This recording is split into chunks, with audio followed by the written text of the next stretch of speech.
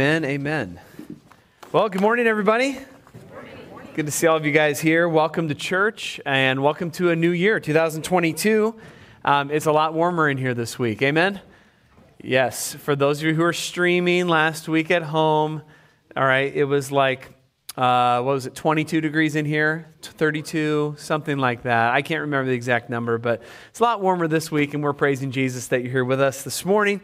If you could open up your Bibles to Matthew 6, we'll be reading verses 5 through 8 together. Matthew 6, verses 5 through 8. We're continuing our sermon series, Praying Like Jesus. And so Alex Owens did a great job kicking us off last week with this sermon series on prayer. We're going to be studying prayer as a topic for the month of January. And so we've got this week and then 3 more weeks of prayer. And it should be a wonderful, wonderful study together, studying the Lord's Prayer in Matthew 6, and that's where we're going to be this morning. So let's start in verse 5 and read through verse 8, and then we will pray and dig right in. So starting in verse 5. And when you pray, you must not be like the hypocrites, for they love to stand and pray in the synagogues and at the street corners, that they may be seen by others. Truly, I say to you, they have received their reward. But when you pray, go into your room and shut the door and pray to your Father who is in secret. And your Father who sees in secret will reward you. And when you pray, do not heap up empty phrases as the Gentiles do, for they think they will be heard for their many words. Do not be like them. For your Father knows what you need before you ask Him. Praise God for the reading and for the hearing of His word. Let's pray. Father, thank you for your amazing grace and your mercy to us. Thank you for the reading of your word. Thank you for everybody who's here this morning. God, we thank you and we bless your name. Lord, we have struggled this week against sin. We've struggled with circumstances. And yet, Lord, for those who know you as Savior, God, we have looked to you, and you have brought us strength. And you have provided from your infinite sources of grace the ability to not give up in the midst of the trials. And Lord, we bless your name for that. And God, for many of us, we are looking forward to a new year. We have no idea what this year is going to bring, but God, we want to begin our year on our knees in prayer. Lord, so many things are outside of our control, and yet prayer is the vehicle by which we connect with you and we connect to brothers and sisters in Christ. So Lord, may you bless your word. May you build up every single believer in this house. And Lord, we ask that you would save any who do not yet know Jesus as their Lord and Savior. And we pray in Jesus' name. Amen. Can we get the lights real quick? That'd be great. Thank you. Awesome. There we go. Let there be light. One more. Yep, there we go. All right. And all God's people said, and illuminated. Amen. All right. So Matthew 6 is where we're going to be. And the sermon series, again, is Praying Like Jesus. Okay, now we're going to be talking about prayer all month. My heart's desire and prayer as your pastor is that we as a church would learn to love prayer. Some of you love prayer already. Some of you are kind of distant friends with prayer. All right, wherever you're at in the scope, I'm praying that our church as a whole would learn to love prayer and would embrace prayer as a consistent practice in our lives. I'm praying that we would commit to pray like Jesus prayed. Now, if you know much about Jesus' life and ministry, he was very committed to prayer. In his life, in his ministry with others, he was very committed to it. And even now, Jesus is committed to pray. Did you know that? Jesus is right now interceding before the Father for you and me. When we weekly send out our prayers, daily send out our prayers, Jesus is there interceding, and he's saying, okay, XYZ member of Living Waters is praying, and I'm going to intercede, Father, before your throne for them. Even now, Jesus has a ministry of prayer.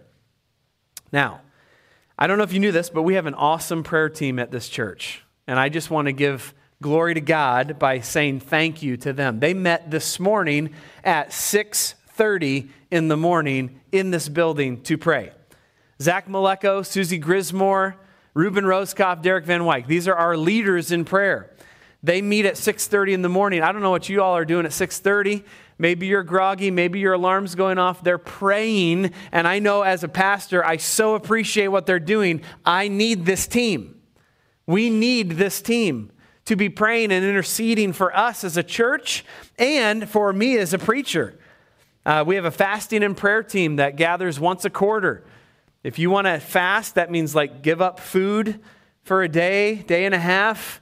All right, I know that that's hard to imagine. You can do it. But coming in, fasting, praying, saying, God, we need you this much. I'm willing to go into voluntary pain so that I can pray about the things that are really on my heart. And then we have a steady stream of prayer requests that go on every week in the Planning Center Online prayer group team. There's always a message going out about some new prayer request, and we praise God for that. But prayer, what a topic. I mean, how do you think about prayer? Some of you are petrified of the topic. Some of you are like feeling guilty right now because you feel like you don't pray enough in your life. And I would just encourage you, no matter where you're at, prayer is simply this. It is talking to God. Amen? It's talking to God. It's like he's your best friend, right?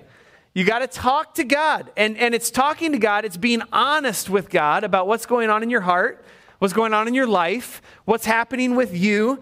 And it's a way of worshiping God, giving him worth for who he is. Okay, so prayer is, in a sense, a declaration of dependence. Okay, we have the Declaration of Independence in the United States that we love and we memorize all these things.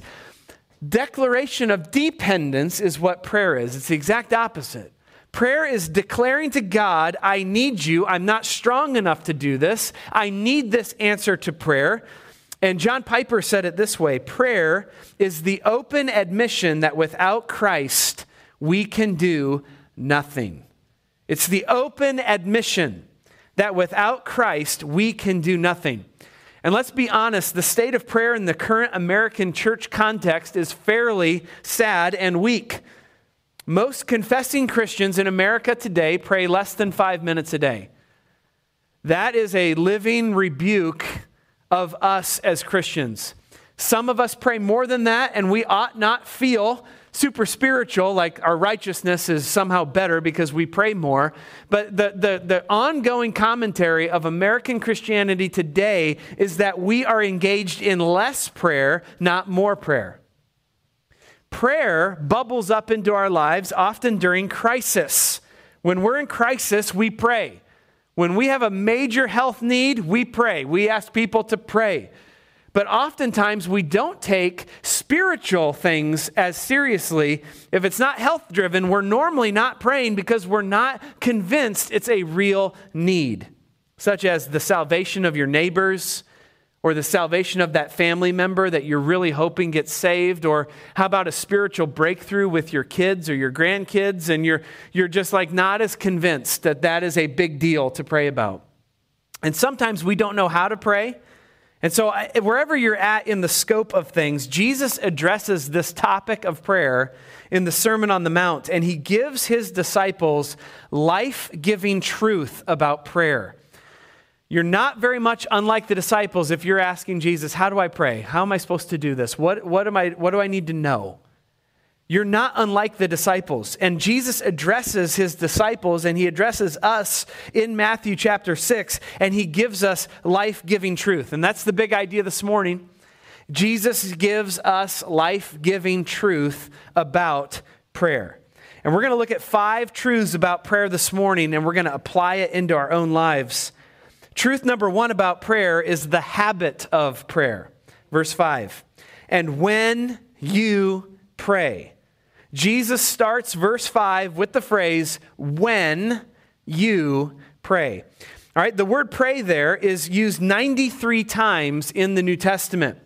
And Jesus is expecting his listeners to pray and talk to God as a habit of their life. To pray means to earnestly request or to ask, or in some senses, beg. And God values people who have a habit of praying.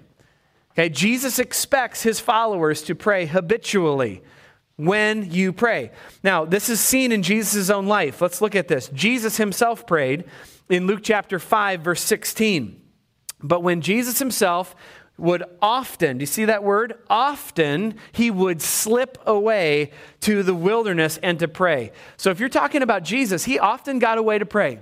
It was a habit of his life to get away and pray to God the Father. And you and me might say, if it's good enough for the Son of God to pray habitually, it's good enough for me. Amen? Right? If it's good enough for Jesus to do it, don't think that you're above your master in your need to pray habitually. And what about Peter? The Apostle Peter went and prayed. In Acts chapter 10, verse 9, he went about the 6th hour to pray on the top of a housetop. Peter, it was his normal habit to pray. So the early church father, Peter, prayed habitually. And if it's good enough for Peter, right, it's probably good enough for us to have a habit of prayer in our lives. Okay, what about the Apostle Paul? The Apostle Paul prayed, Colossians chapter 1, verse 3, we thank God, the Father of our Lord Jesus Christ, praying always for you. In Colossians 1, Paul is saying, I'm praying all the time for you, church at Colossae. I'm praying for you often. And if it's good enough for the Apostle Paul, we could say with confidence, it's good enough for normal Christians like you and me who have a lot more needs than the Apostle Paul had as far as like need for discipline, need for growth. We need to have a habit of praying as well. What about the church? The church prayed in Acts 13, verse 3. When they had fasted and prayed, they laid their hands on them and they sent them away. The church had a habit of fasting and praying for the men of God and the women of God in the church, the movement of God, the mission of God. The church was constantly fasting and praying as a habit. So Jesus is assuming that we will pray. He says, when you pray. He's assuming that this is going to be a habit in our lives. So my question as we close up the first point of this message is, how are you doing? How are you doing with your habit of prayer? How many of you are praying daily, right? How many of you are praying multiple times a week? Only you can really answer that question. And here's what I want to tell you. Our church can only grow if all of us are praying together. Amen? This is not some superhero pastor job. This is not some superhero prayer team job on Sunday mornings. Like, okay, I'm glad they're praying for me. I think that'll cover me. I better go, meet with Derek and some of the leaders there. Are you praying for me? Am I good for the week? We don't get prayed for and vicariously not have to pray. Church, the work of God to revive the church and draw in the community to salvation in Jesus involves everybody praying. Can I get a witness? Everybody's got to have a habit of prayer. So you got to look into your own heart and say, am I ready to engage in the habit of prayer? Here's a challenge. We're calling it the Take 5 Challenge. There's a bunch of little inserts out on a table in the lobby, and I'm asking the church to do the Take 5 Challenge, not the candy bar. Amen? Not the candy bar. This is a different challenge. I'm asking you to take 5 minutes every day this year to out loud, verbally pray to God for 5 minutes a day and see what God might do in your life and in our church. I think God is waiting. I think he is waiting for his people to habitually pray. Now, will you miss a day? Probably. I'm probably calling it now. You're going to miss a day. I'll miss a day. But I'm asking you to take the challenge. And we made them like little bookmark sizes so you can put them in a book that you're reading, put them in your Bible, do whatever it takes. But may God give us this truth as a church to habitually pray. Truth number 2 is not only the habit of prayer, but the danger of prayer. Verse 5. Jesus said, "You must not be like the hypocrites, for they love to stand and pray in the synagogues and at the street corners, that they may be seen by others. Truly I say to you, they have received their reward in full." Jesus says, don't pray like the hypocrites. The word hypocrite there is literally meaning an actor or a stage actor or a pretender. Jesus says, don't pray like a faker. Don't pray like an actor who's acting on a play. Pray differently than that. So he's laying out a danger for us. Here's a warning. When you pray to God, don't pray like the hypocrites. This word is used 17 times in the New Testament, and it is almost exclusively used towards the Pharisees and the religious leaders. All right, what was going on? Jesus was saying that the hypocrites were praying, but they were praying falsely. Well, what does that mean? It means they were praying exclusively in public places. Do you see that? In the synagogues and at the street corners. They were praying for what reason? To be seen by others. They were praying so that everybody could see them pray. And Jesus says, if you're praying only in public, to be seen by others, you are praying like a hypocrite prays. Now, we need to be very careful because we are very prone to this. Before we start condemning all the Pharisees, you wicked Pharisees, you hypocrites, you're terrible, why don't you be like us New Testament Christians who are awesome and humble all the time? We need to be careful. We are prone to pray like hypocrites. It is within our nature to have a sinful impulse to value the public over the private. We value pleasing man over pleasing God. That is within every one of our hearts this morning. We have this dangerous impulse to be hypocritical in order to do this. Well, if I pray, I guess I'll pray at the meals, right? For the kids, I'll pray over them, and that'll be good, right? Maybe if I pray at small group, I hope I can pray well at small group. I hope I use the right phrases. I hope I say it the right way. I hope XYZ person in the circle, the prayer circle over there, doesn't judge me too bad for the words that I'm using. I hope I'm eloquent enough. I hope I pronounce my words right. I hope my vowels sound okay. I hope I use the right verbs when I pray. You can get all up in your head about praying, and you can pray falsely. Because you get so involved in public praying that you forget to go private. You forget to get with God alone by yourself. And that's what Jesus is saying the danger is. If you are praying only publicly to be seen by others, you are praying dangerously. And nobody feels this more than pastors. I told the pastors this on Thursday at our pastors' meeting. Nobody has the temptation more than you, pastors, to pray falsely. Because we're on stage more, you're leading more ministries. And you ministry leaders in our church, I want to talk to you for a moment. You're on dangerous ground, potentially, because you are more tempted to pray publicly than you are privately. And Jesus said that this is hypocrisy and pride. It's like the Pharisee and the tax collector in Luke 18. Two guys go to church, the Pharisee and the tax collector. They go to worship God.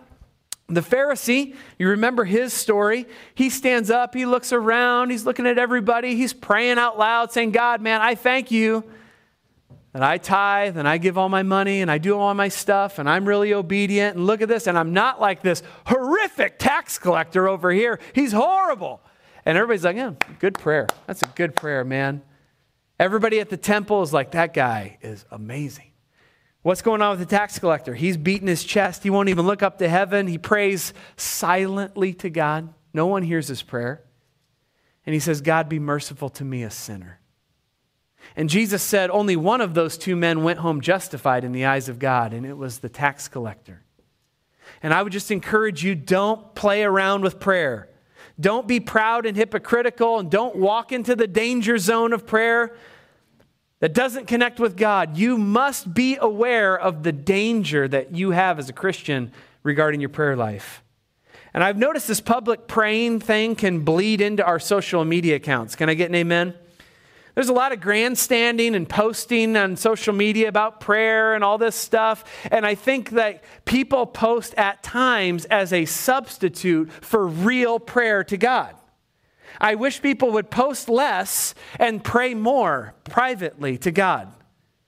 This is a danger in our society, and it's only getting worse as social media continues to thrive and grow. Truth number 3 of prayer is not only the danger, but the secrecy of prayer. Verse 6. When you pray, go into your room and shut the door and pray to your Father who is in secret, and your Father who sees in secret will reward you. Go into your room and shut the door. The word room there stands for storage room, secret room, closet. Basically, it means a room that won't be seen. I don't know about you, but growing up, I had one of these rooms in my mind that the huge mansion I was going to build someday as a 9-year-old kid included a huge basement. And in that basement, there was a secret door that only I would know about.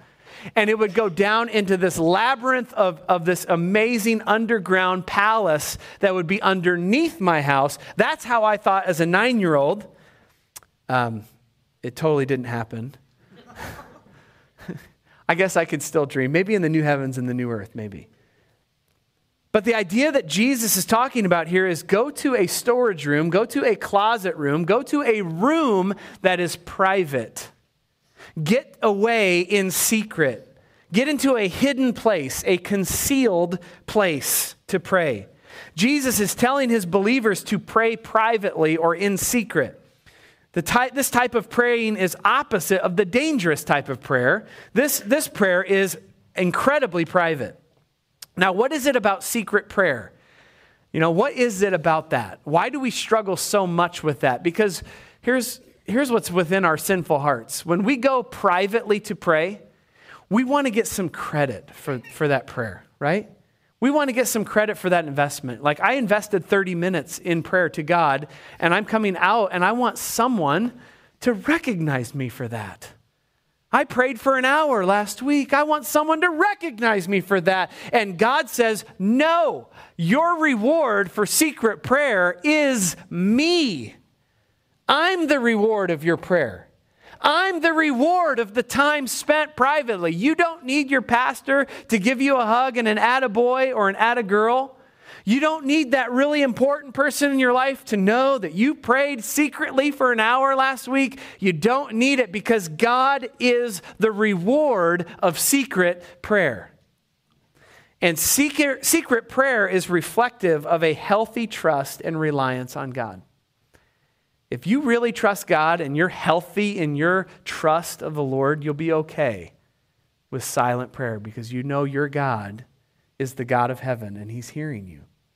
Now, Andrew Murray, one of the great scholars and prayer warriors of an ancient past century, said this, "Oh, let the place of secret prayer become to me the most beloved spot on earth."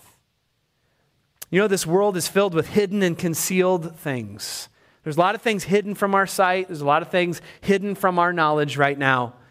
And Romans 2:16 says, on the day when, according to my gospel, God will judge the secrets of men through Jesus Christ. There will be a day when everything gets revealed. Do you know that? There's going to be a day when everything hidden in your life comes out. When everything hidden on this earth is going to come out, the judgment day of Christ. And all those things are going to be revealed. And one of the things that will be revealed in that day is your private prayer life. Right now, you can tell everybody what you want. You can inflate your numbers. You can inflate your stories right now. You can fool everybody about your prayer life. But there's one person you are not fooling, and that is God Almighty. Your private prayer life will be revealed, and it is one of the most important things about you as a Christian. Jesus says public blessings come from private pleadings with God. Jesus says public miracles come from private prayer times with God. There is a secrecy of prayer that is awesome and wonderful and beautiful. And I would just encourage you this morning, do you have something burning in your soul? Like you got something like just burning inside of you that you really want to see happen? I would tell you right now, take it to your private closet with God. Some of you are just taking all your stuff publicly to everybody that you think can solve your problem. And if you got something burning inside your heart, you need to take it to your private prayer room. What about some of you who have like dreams for your life? You got big dreams. You got big things that you want to see happen in your life. You want to see big stuff happen. I would say take it to your private closet and pray to God. What about heavy burdens, anxiety that you're feeling? We live in the most anxious society in the history of modern history. You got anxiety, you got things bothering you, you got big time worries and fears and doubts. What do you do with those things? Go to a therapist? Maybe. Go to a counselor? Sure. Take medication? Okay. How about take it to your private prayer closet and pray to God, who knows what you're already thinking anyway? There is a secrecy of prayer. And church, I want us to be a church that prays in secret, that prays in prayer closets, that are well worn and well used. Truth number 4 is the emptiness of prayer. Verse 7. When you pray, don't heap up empty phrases as the Gentiles do, for they think they'll be heard for their many words. Jesus gives us another warning about prayer. Don't heap up empty phrases. The word empty phrases means to repeat the same things over and over again, to babble with idle words. Okay? So people tend to babble when they pray, don't they? You just start babbling. I mean, I've done this 100 times. Have you done this before? You start babbling. And then you catch yourself like, sorry, Lord, I don't even know what I was talking about. Sorry, coming back to center here. We're going to reset. So we've all babbled and used idle words, but the idea here is that some people lean on magic phrases that they think God might hear. He's a genie in the bottle. You just got to rub the lamp the right way. And man, if you do that enough, God is going to anoint your life with blessings and whatever you want. Whatever you want. It's babble. All right? It's like the persistent kid who says, "Can I have a?" Right? Can you guys relate to me like on a parent level right now? This is one of the most destructive phrases in family history right here. Can I have a? Hey, Daddy, can I have a Snickers? Hey, Daddy, can I have this toy? Hey, Daddy, can I have this thing? Can I have this? Hey, Mom, can I have this thing? Hey, Mom, can I have this? Can I have? And the mom and the dad are just like, I am going to remove you from the earth if you don't stop this phrase. Can I have it? Can I have it? Can I have it? Some people pray like this. They pray to God, can I have this? Can I have that? Can I have this? Can I have that? Can I have this? Can I have that? And they're just using phrases, hoping that at some point God wears thin and just be like, fine, whatever, you know? And Jesus says, don't do that. Don't heap up empty phrases like babblers do. Religious babble prayer is something that we're all accustomed to, and we must fight it with everything within our heart. We have to fight babble prayer. Okay, I'm not picking on Catholics, but I am saying, if I offend, sorry, not sorry, okay? I had to say all that stuff first. But Hail Mary, full of grace, the Lord is with thee. Blessed art thou amongst women. Blessed is the fruit of thy womb, Jesus. Holy Mary, Mother of God, pray for us sinners, now and at the hour of death. Amen. What is that? All right? Empty phrases. In 99.9% of Catholic life, that is an empty thing that you get assigned to you to pray so that you can be absolved of some sort of sin or guilt. All right, now before you get all jumping on Catholics, evangelicals have their own list of babble prayers. Can I get an amen? We have these phrases that we go to all the time that we don't mean. And we say empty things. And I think Jesus is pulling us back and saying, powerful prayers are simple prayers from the heart They don't have to take a long time to express, but they need to come from your heart to God in the name of Jesus Christ. So be careful about repetition. Be careful about saying the same things the exact same way every single time. And be careful of copying someone else's words when you pray. Be careful of hoping that you'll get some kind of blessing if you repeat X, Y, and Z person's prayer. Be careful. Jesus is trying to save you some prayer pain by saying don't heap up empty prayer phrases. Finally, truth number 5 is the security of prayer. Verse 8. Don't be like them, for your Father knows what you need before you ask Him. God knows what we need before we ask. The word need there means necessity or duty. God knows your necessities before you ask Him. Can I get an amen for that? God knows your stuff before you even ask. God knows. Before you ask, before you talk, before you plead with God, Jesus wants you to know that God already knows what you need. Now, some of you in this audience might say, well, if God already knows what I need, then why do I even ask? Why do I even need to ask? If He already knows what I'm going to ask, isn't it a waste of my time? I'm not going to waste my time by praying if He already knows my stuff. Okay, listen. God knowing what you're going to ask for before you ask should not lead you to laziness.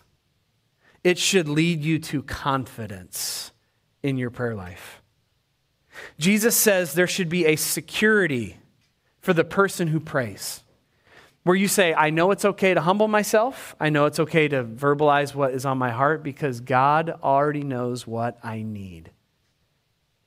The security of prayer is God already knowing what you need. John Piper, again, said it this way: there is an infinite, unending security in the almightiness of God, no matter what happens in life. God is way ahead of you, so you can pray securely. He already knows what you need. He already knows what's up with you. He already knows what He's going to do in your life. And it's the sovereignty of God that is like the pillow you lay your head on when you pray. We rest in the sovereignty of God when we pray. And we find confidence that the Lord already knows. So you can safely pour out your heart before God in prayer because there is a security there. So as we close, Jesus gives us life-giving truths about prayer. The habit of prayer, the danger of prayer, the secrecy of prayer, the emptiness of prayer, and the security of prayer. Where are you at this morning? For many of you, you're Christians already. But I would encourage you to find one of these points and say, this is mine. This is where I need to work the most. This is where I need to respond to God the most in my prayer life. And if you don't know Christ, what a good morning to pray for the first time and repent of your sins and ask Jesus to save you. This would be a great morning to do that and to pray the prayer of salvation. But you're going to have a couple minutes just to respond to God, and Brandon's going to come up, play music while we do that. But whatever the Lord is leading you to do, responding is worship. Absolutely worship. So these are important minutes that you get. Let's take it to God in prayer and ask God to do a great work. Let's pray. Father, thank you for your love and grace in our lives. Lord, we thank you for prayer. Lord, if we're honest, we're going to confess this morning that we don't pray enough, not nearly enough. Lord, every person in here has needs, has prayer requests, has desires. And yet, Lord, it's the insanity of our sin that we don't pray more. So, Lord, please forgive us for not praying, for not engaging you in prayer like we ought to. And God, thank you for Jesus Christ. Thank you that He prayed when we didn't. that he died on the cross for our sins when we wouldn't. Thank you that he rose again from the dead because we can't. And now he's waiting for us to pray. Jesus, you are waiting for us to pray to you. God, maybe for some it's a habit that needs to form. God, maybe for some it's secrecy. It's committing to secret prayer. God, you know the hearts of all mankind. You know the hearts of everybody in here.